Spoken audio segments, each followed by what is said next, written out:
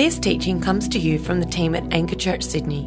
We hope you're blessed by it. For more teachings, resources or info, check out our website www.anchorchurch.com.au. Heavenly Father, gracious God, thank you that you are a personal God.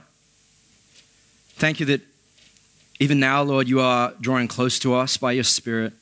And so I pray now, Father, that you would give us soft hearts to receive, open ears, clear minds, Lord. Free us of distractions. We don't want to just do church. We want to hear from you. We want to encounter you. So please speak to us this morning, I pray. In Jesus' name, amen. Amen. Well, this morning I want to preach to you guys on the topic of the plot twist. The plot twist. Anyone like a good plot twist? Anyone? I love a good plot twist, and I had a great time thinking about all the different examples I could use to talk about plot twists. But I'm going to throw one up on the screen. It's the movie Shutter Island. Yeah, some people have seen that. And this movie came out in 2010, and basically it's about, it stars Leo, as you could see, and it's about Leo. He plays this character called Teddy Daniels. And he's this US Marshal who goes to this island where there is a mental asylum, kind of like a fictional version of the island of Alcatraz where there used to be a prison. And it's where they send all like the craziest, most messed up, insane people. And he goes there because they have lost a patient, an inpatient called Rachel. She's disappeared. And as I said, this island is it's in the middle of nowhere. It's surrounded by water, so they've never lost an inmate before. And so this is really crucial. He goes to find her, and he's also heard that perhaps the killer of his deceased wife, Andrew Laeddis, is actually on the island as well. And so he goes and he has this motivation from his job to go and find this missing patient, but he also has this personal motivation to find the killer of his wife. And the movie takes us down this series of twists and turns, and you feel like he's getting a little bit paranoid, or the staff who work at the mental hospital, like they're being really just like private, like they don't want to share any information with him. And it's like, what's going on? Like, why are these guys not cooperating? He starts to worry, he starts to freak out, and he talks to all these different patients and doctors, and there's this series of twists and turns, and it all comes to a climactic ending on one of the final scenes of the movie where he rushes up this lighthouse to find this killer that he's been on the chase for the whole movie, and plot twist, he is actually the murderer. Whoa. It's like you've seen the movie. He is actually the murderer. In fact, he's actually one of the patients. And his wife had a serious bout of depression. She drowned their 3 children. He found her, snapped in a fit of rage, killed her, was admitted to this mental hospital. And he's been having these severe bouts of schizophrenia. And this whole movie has been a game, has been an exercise that the staff and the doctors have been participating in to see if he would break out of his schizophrenia and realize who he really is. But he doesn't. Plot twist. Another plot twist that I really like is The Good Place. Now, if you have The Good Place on your list of, your Netflix list that this is coming up to watch, cover your ears because I'm about to give it away. This is not a joke. And so The Good Place is this comedy about what happens when you die. The good place, you go to the good place, or do you go to the bad place? And Kristen Bell is the main character. Her name's Eleanor, and she wakes up in this room, sitting on this couch, kind of looks a bit like a psychiatrist waiting room. And this guy called Michael comes in, and he's like, "Hello, Eleanor. I've been waiting for you. Come on in." And so she goes in, and she finds out that she is in the good place because she was a really good person. And as season one kind of unfolds, she comes to this realization that, she doesn't actually belong there because she's not really a good person. She doesn't belong in this heaven-like utopia. And so she makes friends, this guy called Chidi, who's an ethics professor, Jason, and Tahani. And she makes friends with Chidi and says, "Chidi, teach me to be a good person because I really want to stay in the good place." And so Chidi's teaching her how to be a good person, and things start going wrong. Like there's some natural disasters, and the good place starts to kind of implode in on itself. And you're thinking, what's wrong? And you're kind of led to believe, well, this is all happening because she doesn't actually belong here. She's actually a bad person. But you get to the final episode of season 1, and plot twist, you find out that they're not actually in the good place. They're actually in the bad place. And the whole world that they're in has been constructed by these demons disguised as people as a way of torturing them by making them think they're in the good place, but they're actually really annoying. And so they have heaps of conflict and they don't like each other. And that's the big plot twist. And you're left sitting there on the couch of your apartment with your wife thinking there's 3 to 5 months before the next season comes out, and what's going to happen? Plot twist. They're so unexpected, they're so captivating because they surprise us, they catch us off guard. And in the passage today, Jesus has his own plot twist where he surprises the religious leaders and the teachers of the day, perhaps even his own Jewish people who would have been listening and watching. He surprises them with what his mission is and who he came to call. And what he reveals is both surprising and unexpected to the people of the day and perhaps to us as well. And so if you have your Bible, flick open to Luke chapter 5, or maybe you've got it there, keep it open. And for context, where we are in the gospel is we're in Luke's gospel. If you're not familiar with the Bible, this is one of the books that tells the story of Jesus' life. And he's popped up on the scene. He's been baptized by John the Baptist. He's been led out into the wilderness by the Holy Spirit. He's been tempted by the devil. He's resisted temptation. He comes back, starts his ministry, starts healing people, exorcising demons, preaching about the kingdom of God, and calling disciples. And to this point, he's already called 3, Simon Peter, and then the brothers, James and John. And so we find ourselves here in Luke chapter 5, verse 27, as Jesus comes to call his 4th disciple, a man called Levi. And so it says, after this, Jesus went out and saw a tax collector by the name of Levi sitting at his tax booth. "Follow me," Jesus said to him. And Levi got up, left everything, and followed him. Now, if you weren't here last week or you haven't managed to catch up on the podcast yet, Matt preached a message which involved a character who was a tax collector. And we learned a lot about what tax collectors did, how they were perceived, what their status was in society. And the conclusion that we came to was that tax collectors were the lowest of the low. Tax collectors were perceived as the scum of society. And society, their very own people, were filled with disdain for them. Just to recap, here's a quote. It says, "First century tax collectors represented the Roman Empire, which occupied and governed the Promised Land, but illegitimately so in the view of much of the Jewish populace. Tax collectors attained their posts by bidding against other applicants and competing for who could promise Rome the most revenue. The winning bidder would then take more from the people than he needed to fulfill his bid, keeping the difference." So you might be getting a picture here of why tax collectors were so hated, so looked down upon in society, why they were seen as immoral people. Well, let me give you 3 reasons why tax collectors were despised by their society. And I know this is kind of foreign for us because this isn't our context, but try and put yourself in the shoes of the day and resonate with this profile. So tax collectors were despised by society for 3 reasons. Firstly, because no one likes giving money to the government. Am I right? It's true in the 1st century, it's true in the 21st century. No one likes giving money to the government, and so no one likes that middleman who comes to collect the money that you have to give to the government. The second reason they were despised is because they worked for the enemy.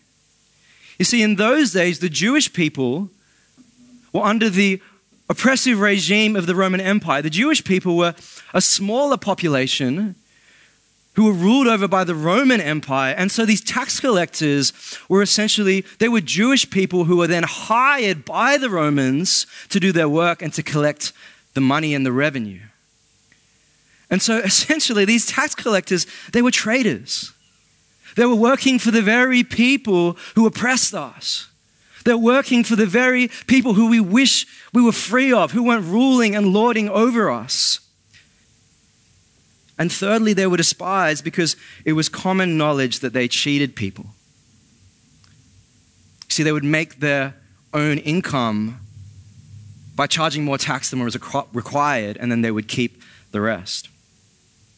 And so a Jewish tax collector in those days was a lying, cheating thief, a traitor who was seen in society as someone who was sinful and had sold out his or her own people for personal gain. And this is the kind of person that Jesus comes up to in their very place of work and says, hey, follow me. Remember, this is Jesus that we're talking about. He's not recruiting for like a motley band or some kind of, rebellious campaign. We're talking about Jesus, the Son of God, the perfect one. This guy who showed up on the scene and people are already beginning to question, is he a prophet? Is he a holy teacher? Is he a rabbi? And yet this is the very type of person that Jesus approaches and asks to follow him. This would have messed with the religious and moral paradigms of the day. And quite honestly, it should with us too. It doesn't compute. You see, it should mess with our paradigms because you might be one of two types of people. You might be someone who's unfamiliar with Jesus, and perhaps you've lived your whole life thinking that Jesus came for people who are good and moral. Those are the types of people that Jesus came to call. And those are the only types of people who can follow Jesus and call themselves Christian and go to church. I used to work in retail. It was my second job out of high school, selling jeans. And we'd work like 6 to 8 hour shifts. I was the only Christian in my workplace. And so we'd have a lot of conversation about life and hobbies, interests. And my colleagues, they knew that I was a Christian and that I went to church.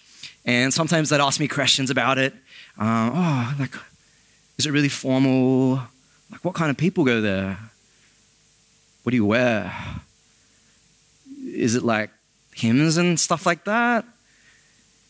And one of my friends, Ali, as we would just hang out in between folding jeans for 8 hours, I invited her to church. And she would always give me the same response. She would smile politely and she'd say, "Oh, that's really nice of you, James. That's really thoughtful. But, I just don't think church is really for me. I'm not really that kind of person. It's not really my scene." And she would never say exactly what she meant by that. But having spent a lot of time with her, I could read in between the lines. And I knew that what she really meant was, "Thanks, James, but, I'm just not really a good person." Like, church is kind of full of like goody people who do like good things and behave. They're not rebellious. I'm not that kind of person. I knew that she thought she wasn't good enough. Or maybe you're the other type of person. Maybe you're familiar with Jesus and you've heard grace preached 1,000 times. In fact, you grew up in church. You've been in the church for over 20 years and you've heard sermons and sat through Bible studies, and you know that it's not about how good you are. It's about Jesus and what he did for you, and it's about grace and faith and the love of God. Yet despite all of that information that's in your head, on the regular, your heart still condemns you. You still feel anxious that you're not good enough. You still think that, God may have sent Jesus to die for me. He may have accepted me, but he doesn't really like me very much. In fact, he's actually a little bit reluctant, and I've got this kind of habit that I just haven't yet kicked, and I just know that if I keep messing up, he'll probably give me the flick. how easy it is to say and profess the gospel, but to live by our own merit and our own performance.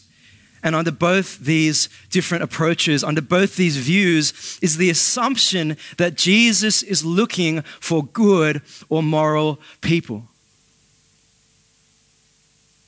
But what this ought to show us is that that's not true, because Levi isn't good or moral. By any standard of the day, by every perspective of his time, he is not a good or moral person. In fact, he works a shameful profession, and he cheats and lies and steals from people on the daily. I mean, he doesn't even do it in private. Like some of us, like we sin in private and then we come to church and we're like, I'm like really Christian. Like, his job is to lie and cheat and steal. It's on display for everyone to see. And so if Jesus is all about calling good and moral people, then Levi is an unlikely candidate. He doesn't fit the bill. And so the question that we're left asking is, then why does Jesus choose to call Levi? And the answer is this: because Jesus' call isn't dependent on your goodness. Jesus' call isn't dependent on your goodness. And that is good news if you know that you're someone who is imperfect, who's got mess in your life, who maybe is a little bit screwed up as well, just like the rest of us. Because the truth is, we're all a little bit more like Levi than we would dare admit. I mean, we may not work a shameful profession like he did, but we've all lied and cheated and stolen. You don't need a job title to do those things. We've all lusted. We're all selfish. We're proud. It's in our human nature. It's part of our human tendencies. And don't get me wrong, from time to time we do good things, but that doesn't innately make us good people. And I'm not saying this in judgment over you. I'm saying this as one of us. You see, sometimes I know there's that person who sits and hears the message, and you start saying these things and this defensiveness starts to rise up, and it's like, don't tell me I'm not a good person. Or prove it. Prove that I'm not a good person. And I don't know how to prove it for you, but this is how I prove it for myself. I've got regrets. I've got shame in my life. I've got guilt in my life. And I know that even though sometimes I might do good things, that doesn't innately make me a good person. But the good news is that Jesus' call isn't dependent on our goodness. And just like how he called Levi, Jesus is calling you today. I wonder if you knew that. That just like how Jesus walked up to and approached Levi, he comes to us and he says, follow me, follow me. And notice how Levi responds. Notice what Levi doesn't do. Well, Levi doesn't question why Jesus is calling him. He doesn't explain how he's actually a bad person and Jesus got the wrong guy. No, Jesus, no. I'm not good enough. No, he doesn't do that. And he doesn't ignore Jesus or pretend that he's better off on his own. No, it says Levi got up, left everything, and followed him. It then goes on to say that then Levi held a great banquet for Jesus at his house. And a large crowd of tax collectors and others were eating with them. But the Pharisees and the teachers of the law who belonged to their sect complained to his disciples, "Why do you eat and drink with tax collectors and sinners?" I imagine that complaint was more of a criticism, was more of a judgment. Why do you eat and drink with tax collectors and sinners? And I tried to do some research to figure out exactly what kind of people, who Luke is referring to when he says sinners in that category. And I couldn't find exactly what he is referring to, or who he is referring to rather. but based on other descriptions of Jesus and who he associated with, what he was criticized for in Luke's gospel, it's safe to say that this group of sinners likely included other tax collectors, prostitutes and sex workers, drunkards, and other people who outwardly were seen to be breaking God's law. And remarkably, these are the people that Jesus eats with, which only reinforces the fact that Jesus' call isn't dependent on your goodness. You see, not only does Jesus call a sinner like Levi to follow him, he then goes over to Levi's house and accepts his invitation for dinner and eats with all of Levi's sinner friends. See, Jesus has no problem associating with, being around, hanging out with, eating with people who were seen as sinful and rebellious and irreligious. And again, this is good news for those of us who know that we're not perfect and we don't have it all together. Because we are the types of people that Jesus comes to call, and not only that, he would sit and share a meal with us. He would look at us in the eyes, listen, converse, eat. And so what do we take away from this picture, from this description of Jesus and who he ate with? Well, as we look at Jesus' example, there's two takeaways for us today, two challenges. And the first is for those in the room who follow Jesus. The first is to make sure that we don't take this description of Jesus and make it mean something other than what the Bible actually says. We need to be careful that we don't stretch out this idea that Jesus hung out with sinners to begin justifying our own sin and our own behavior. See, I'm preaching to myself here. If you're a millennial like me, or perhaps you're a Generation Z, then you are what I like to call the grace generation.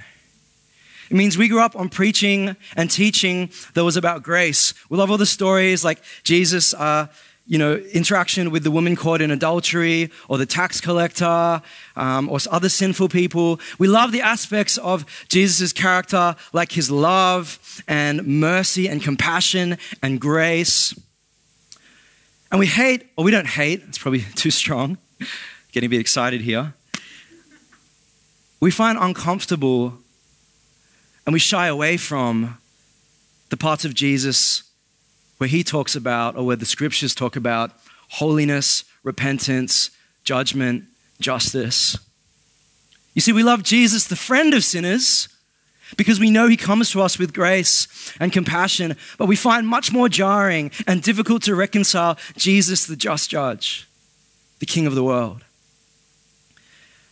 But notice that this passage, while it says that Jesus hung out with sinners, it doesn't say that Jesus himself sinned or gave into the peer pressure around him.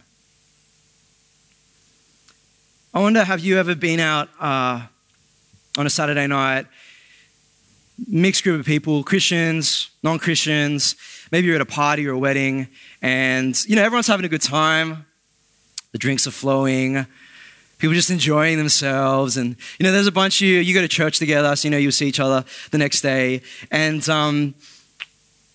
the drinks are flowing, a few people just get a little bit loose, and there's always that awkward moment where you kind of think to yourself, or maybe you catch someone else's eye, and you think what's the line between just being buzzing and being drunk? What's that line?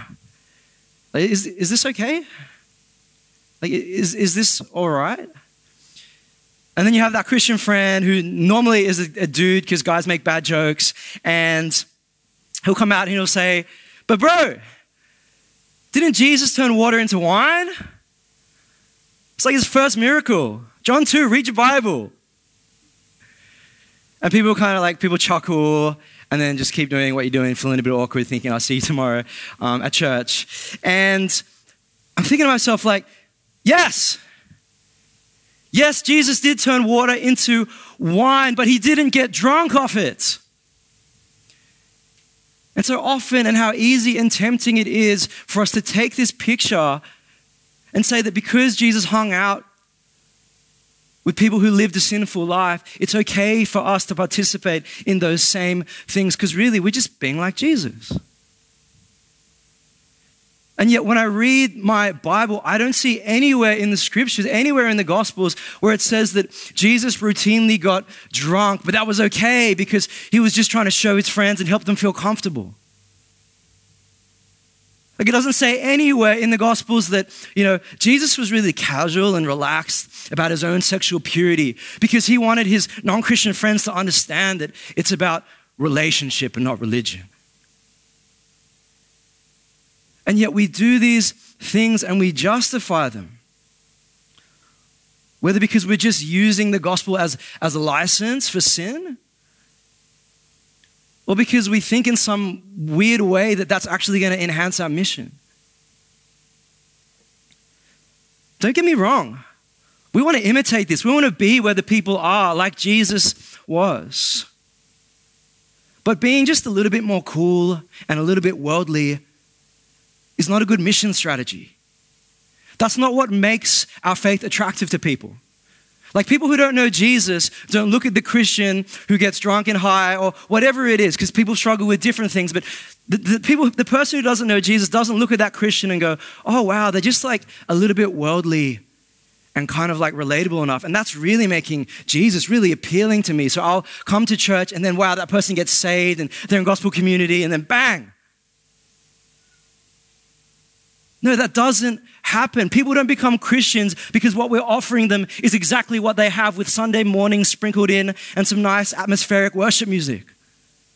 People become Christians because they see us living totally, radically different lives. And what we have is attractive because our joy and our satisfaction and our completeness isn't found in circumstances or substances or sex or people, but is found in someone called Jesus. And it's unexplainable, but they see it and they know that they want that. And that's why they become Christians. Someone might be asking, yeah, but didn't Jesus say to the woman caught in adultery, I don't condemn you? Yes. Yes, he totally did. And we aren't to condemn those who live differently than we are. But he also said to her, go now and leave your life of sin.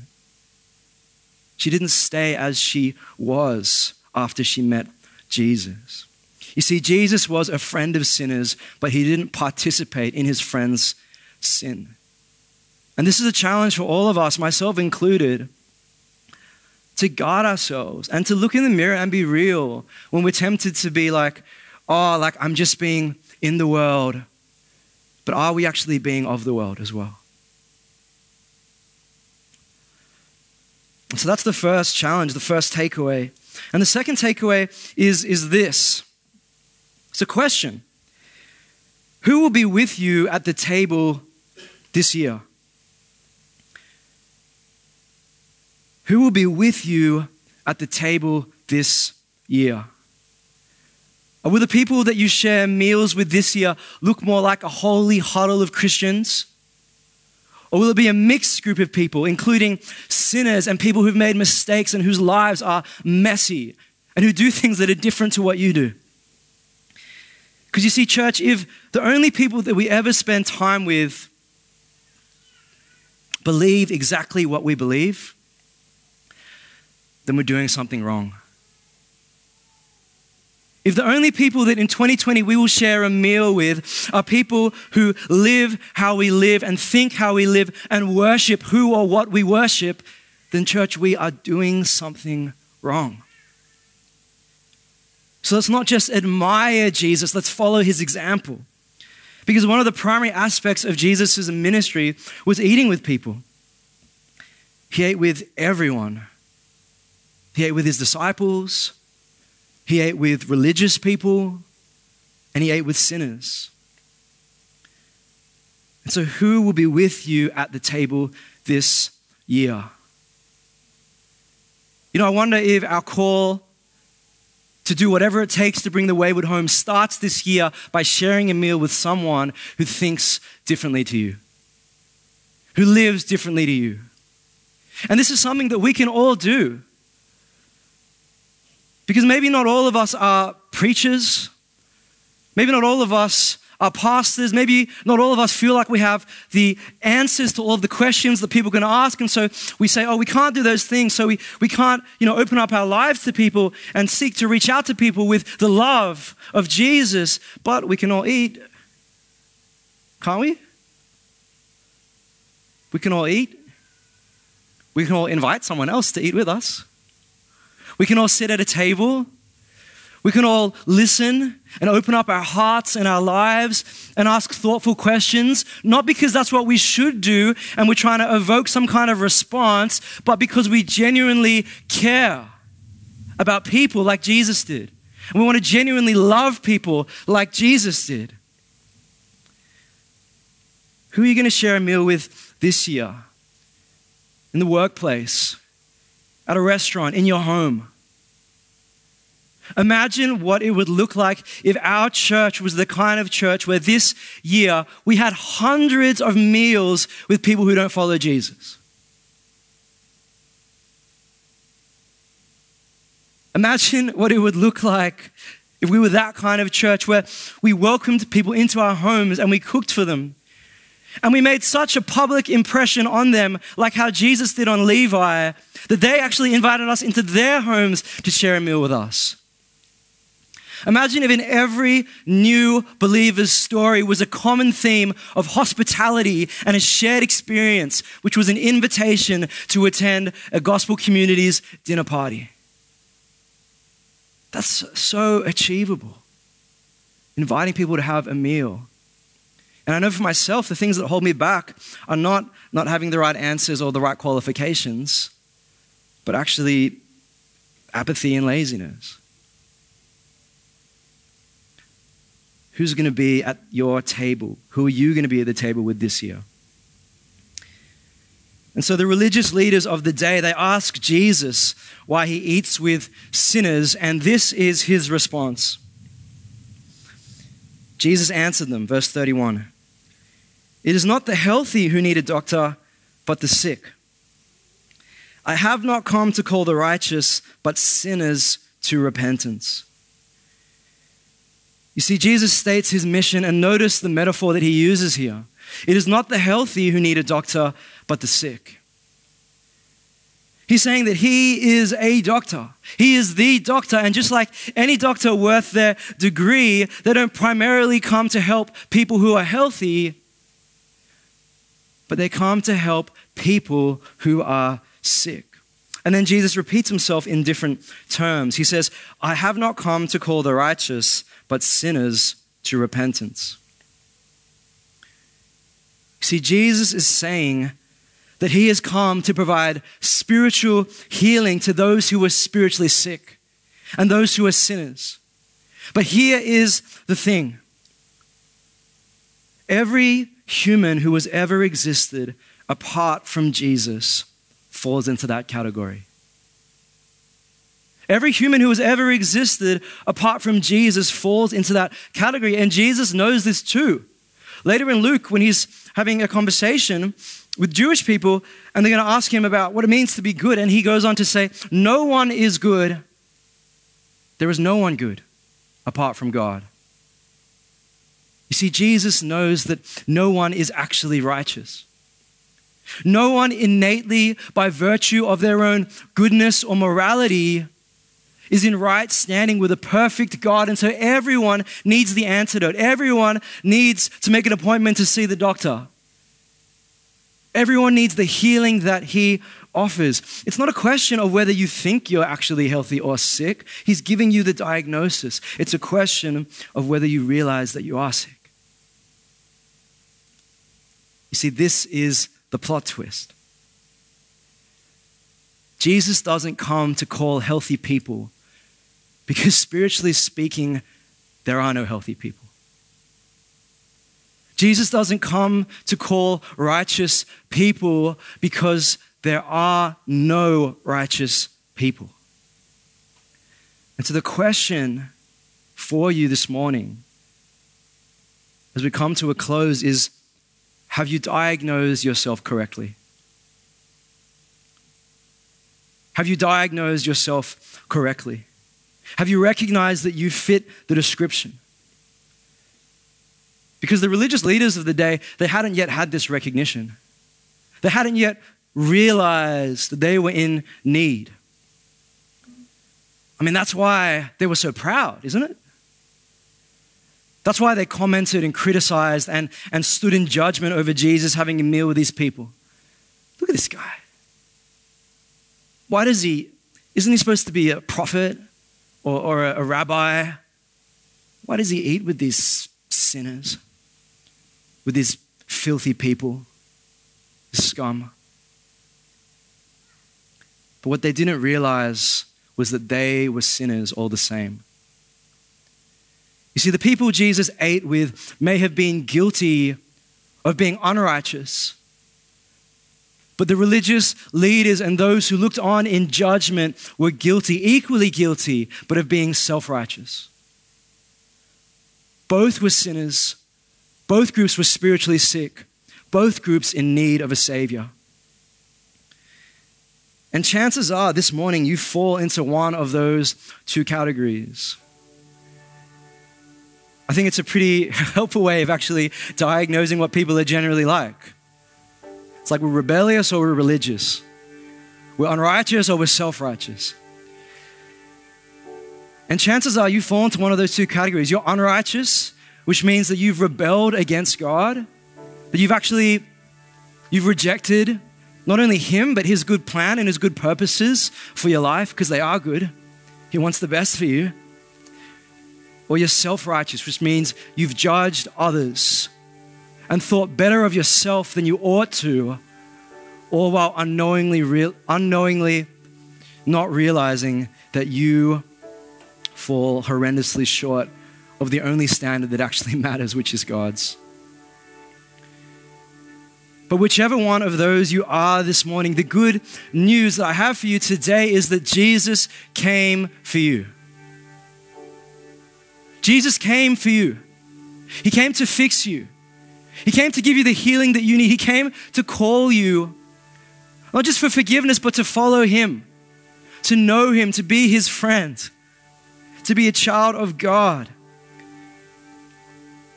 You see, Jesus came to call sinners, which we all are, into a brand new life, both now and when we die. And that new life is on offer to anyone who would hear the call and follow Him.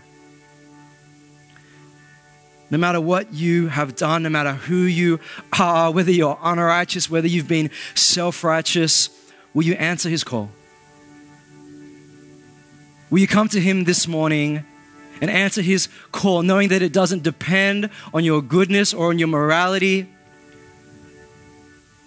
but that His call is freely available to every person who is willing to admit their need. And so this morning I want to lead us in a time of response. And there's two groups of people that I want to pray for. And I want to encourage you that when we come to church, we don't just come to absorb information. Like I know sometimes, that might be the type of perhaps tradition that we grew up in or what we used to. And it's just so easy for us, isn't it? To just come in, get a seat, normally not in the front. And, we'll stand up, we sing the songs, and we sit down, we listen to the message, we absorb the information. Is this guy preaching heretical? He's not? Okay, cool, tick. And then we leave. But Jesus didn't come to call people into a faith that's just intellectual. It's not all cerebral. He calls you to follow Him into a brand new life, into a relationship, into an adventure. He wants to know you. And so as we come to a time of response, I want to encourage you that if Jesus is calling you this morning, if God has been speaking to you in your heart, don't brush that off. Don't brush that off. Oh, that's just emotion. We don't do that in church. Yeah, we do, because God gave us those emotions. That's the Holy Spirit calling you, speaking to you. And I want to encourage you to respond this morning. And so the first group of people I want to pray for is anyone who wants to have an opportunity this morning to respond to Jesus' call. You might be unrighteous, Or maybe you're self-righteous. But the good news is it doesn't matter, because whichever you are, Jesus still wants you. He's still calling you. He still wants you to follow him. He came for you to call people just like you into a brand new life. See, Jesus came to die on the cross in your place so that through his death on your behalf, you could find the healing that you need for your spiritual sickness. And so right now, I'm just going to ask everyone in the room if we'd bow our heads together and close our eyes. Bow our heads and close our eyes. And if this morning you want to answer Jesus' call and you want to begin following him, then with every head bowed and every eye closed, I'm just going to ask you right now if you would just raise your hand. If you want to begin following Jesus today, this isn't magic. It's not a super spiritual thing. But you know, when our hearts move in the direction of God, it's good to make a physical sign of response as well. Thank you. I see that hand. Thank you. Any other hands? People who want to start following Jesus today? Thank you. You can put your hand down. If we would just pray, all of us together in the quietness of our hearts, I'll lead us in this prayer. Thank you, Jesus, that you came for me, to call me, to know me, to die for me. Forgive me for going my own way and help me to follow you now. Amen. And as we keep our eyes closed, there's a second group of people that I want to pray for this morning. And it's for Christians in the room who maybe you're already following Jesus, but you feel a sense of conviction about maybe one of two things. Maybe that you have been justifying your sin in the name of this kind of worldly Jesus who actually isn't the picture. He's not the real Jesus that we get in the Bible, but sometimes he's the easier Jesus to follow. And you know that you've been justifying your sin and making light of it, taking God's grace for granted. Or maybe you're someone who you realize that in this story, you're actually like the religious leaders. You've been living with an attitude of self-righteousness, going to church on Sundays, but seeing yourself as better than those who live and think and behave differently to you. If you fall into one of those two camps, I'll ask you just to raise your hand now, just an acknowledgement so I can pray for you. If you feel like you've been justifying your sin, thank you. Thank you in the back. See those hands. If you feel like you've been justifying your sin or living self-righteously, thank you. I see another hand. Thank you. Any other hands? Thank you. Thank you. Thank you. You can put your hands down and let me lead us in this prayer. Thank you, Jesus, for dying for me. Forgive me for justifying my sin and taking your grace for granted, or for my self-righteous attitudes that have led me to judge others despite my own sin. Please forgive me and help me to turn from these attitudes and actions. Help me to follow you now. Amen.